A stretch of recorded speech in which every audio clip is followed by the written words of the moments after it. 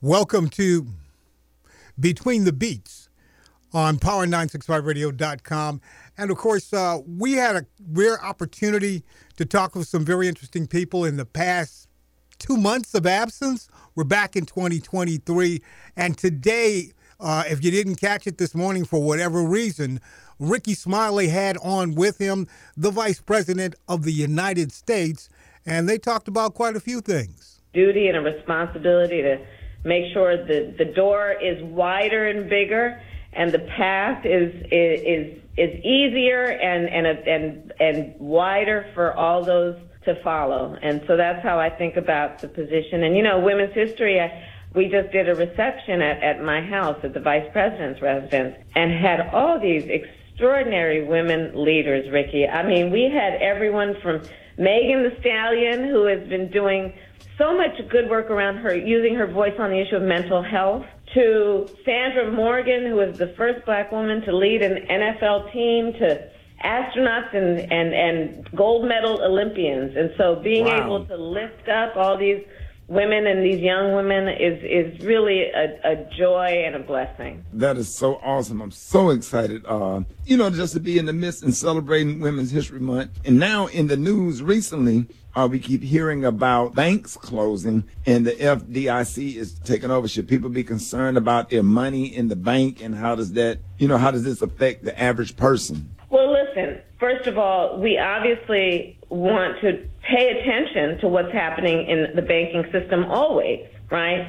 And I will say, though, that our banking system is intact, it is safe, and people should not be concerned about what happened in Silicon Valley as having a direct impact on their stability and financial stability. But I will tell you, I've been doing a lot of work over the last 2 years, and even before when I was in the United States Senate, to strengthen and get more money into our community banks. Because when you look at our community banks, they are, of course, in the community. They are run by people who understand the community and are a great source of support for our small businesses, which is about the creation of jobs, and it is about tapping into the creativity and the entrepreneurial spirit of our communities and making sure that people have access to capital. And so I'm going to continue to work on that and grow that work, because when I look at where we come from, where we live,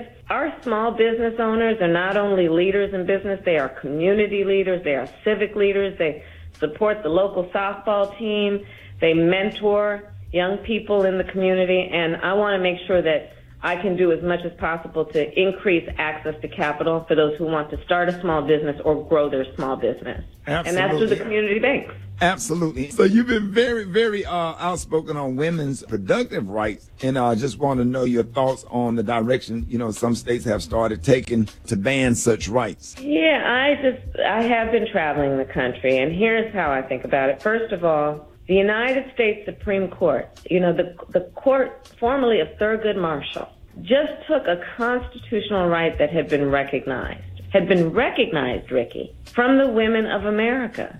Yes, and we have, we stand on broad shoulders who marched and fought and died for freedom and for the expansion of rights. And this is a taking of a right that had been recognized.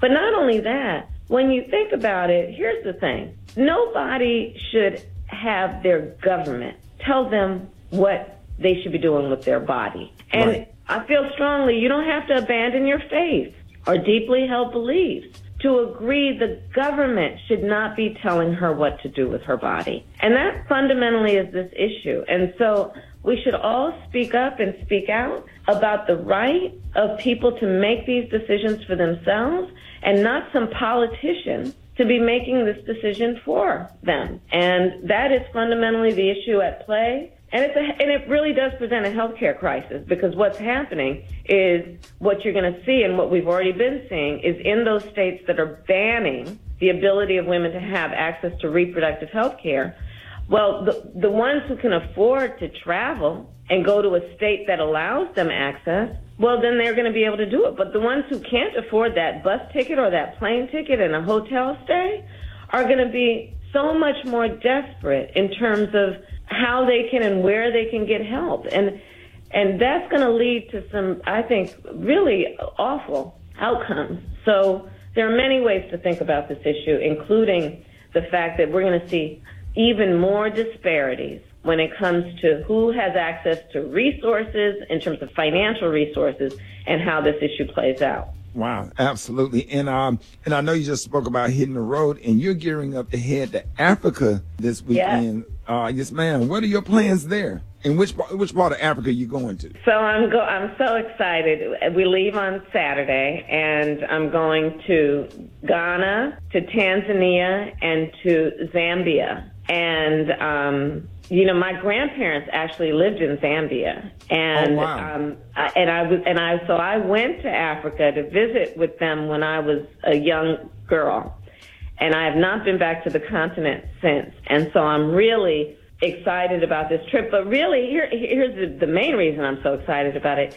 Rickey, the median age on the continent of Africa is 19. Oh, wow. 19. By the year 2050, 1 in 4 people living on Mother Earth will be on the continent of Africa. Think about that. Wow. And what that means in terms of the incredible potential and talent that the world should be seeing and thinking about in terms of investing in that. So I'm going to Africa mainly to talk with African leaders about what we as the United States are prepared to do to have our role in investing in the future of that continent. And I think it's important always to remember there's a real intertwined history, of course, between the United States of America and the continent of Africa. And, we will always remember and teach all of that is about painful, awful history.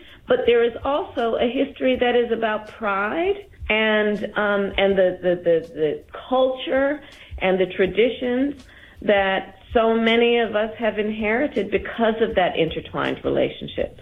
So I'm very excited about the trip. I wish you well, and thank you so much for always taking the time to come on the morning show from your Omega brother, from the brothers of Omega Psi Phi. We have that Greek affiliation. Indeed, and to all the brothers of all the Divine Nine fraternities, to all the sisters of all the Divine Nine sororities, I send you my thanks for your leadership and for your love, and I hope everyone is well. Vice President Harris, my daughter just pledged, AKA at Baylor University, Erin. Oh, really? What's her name?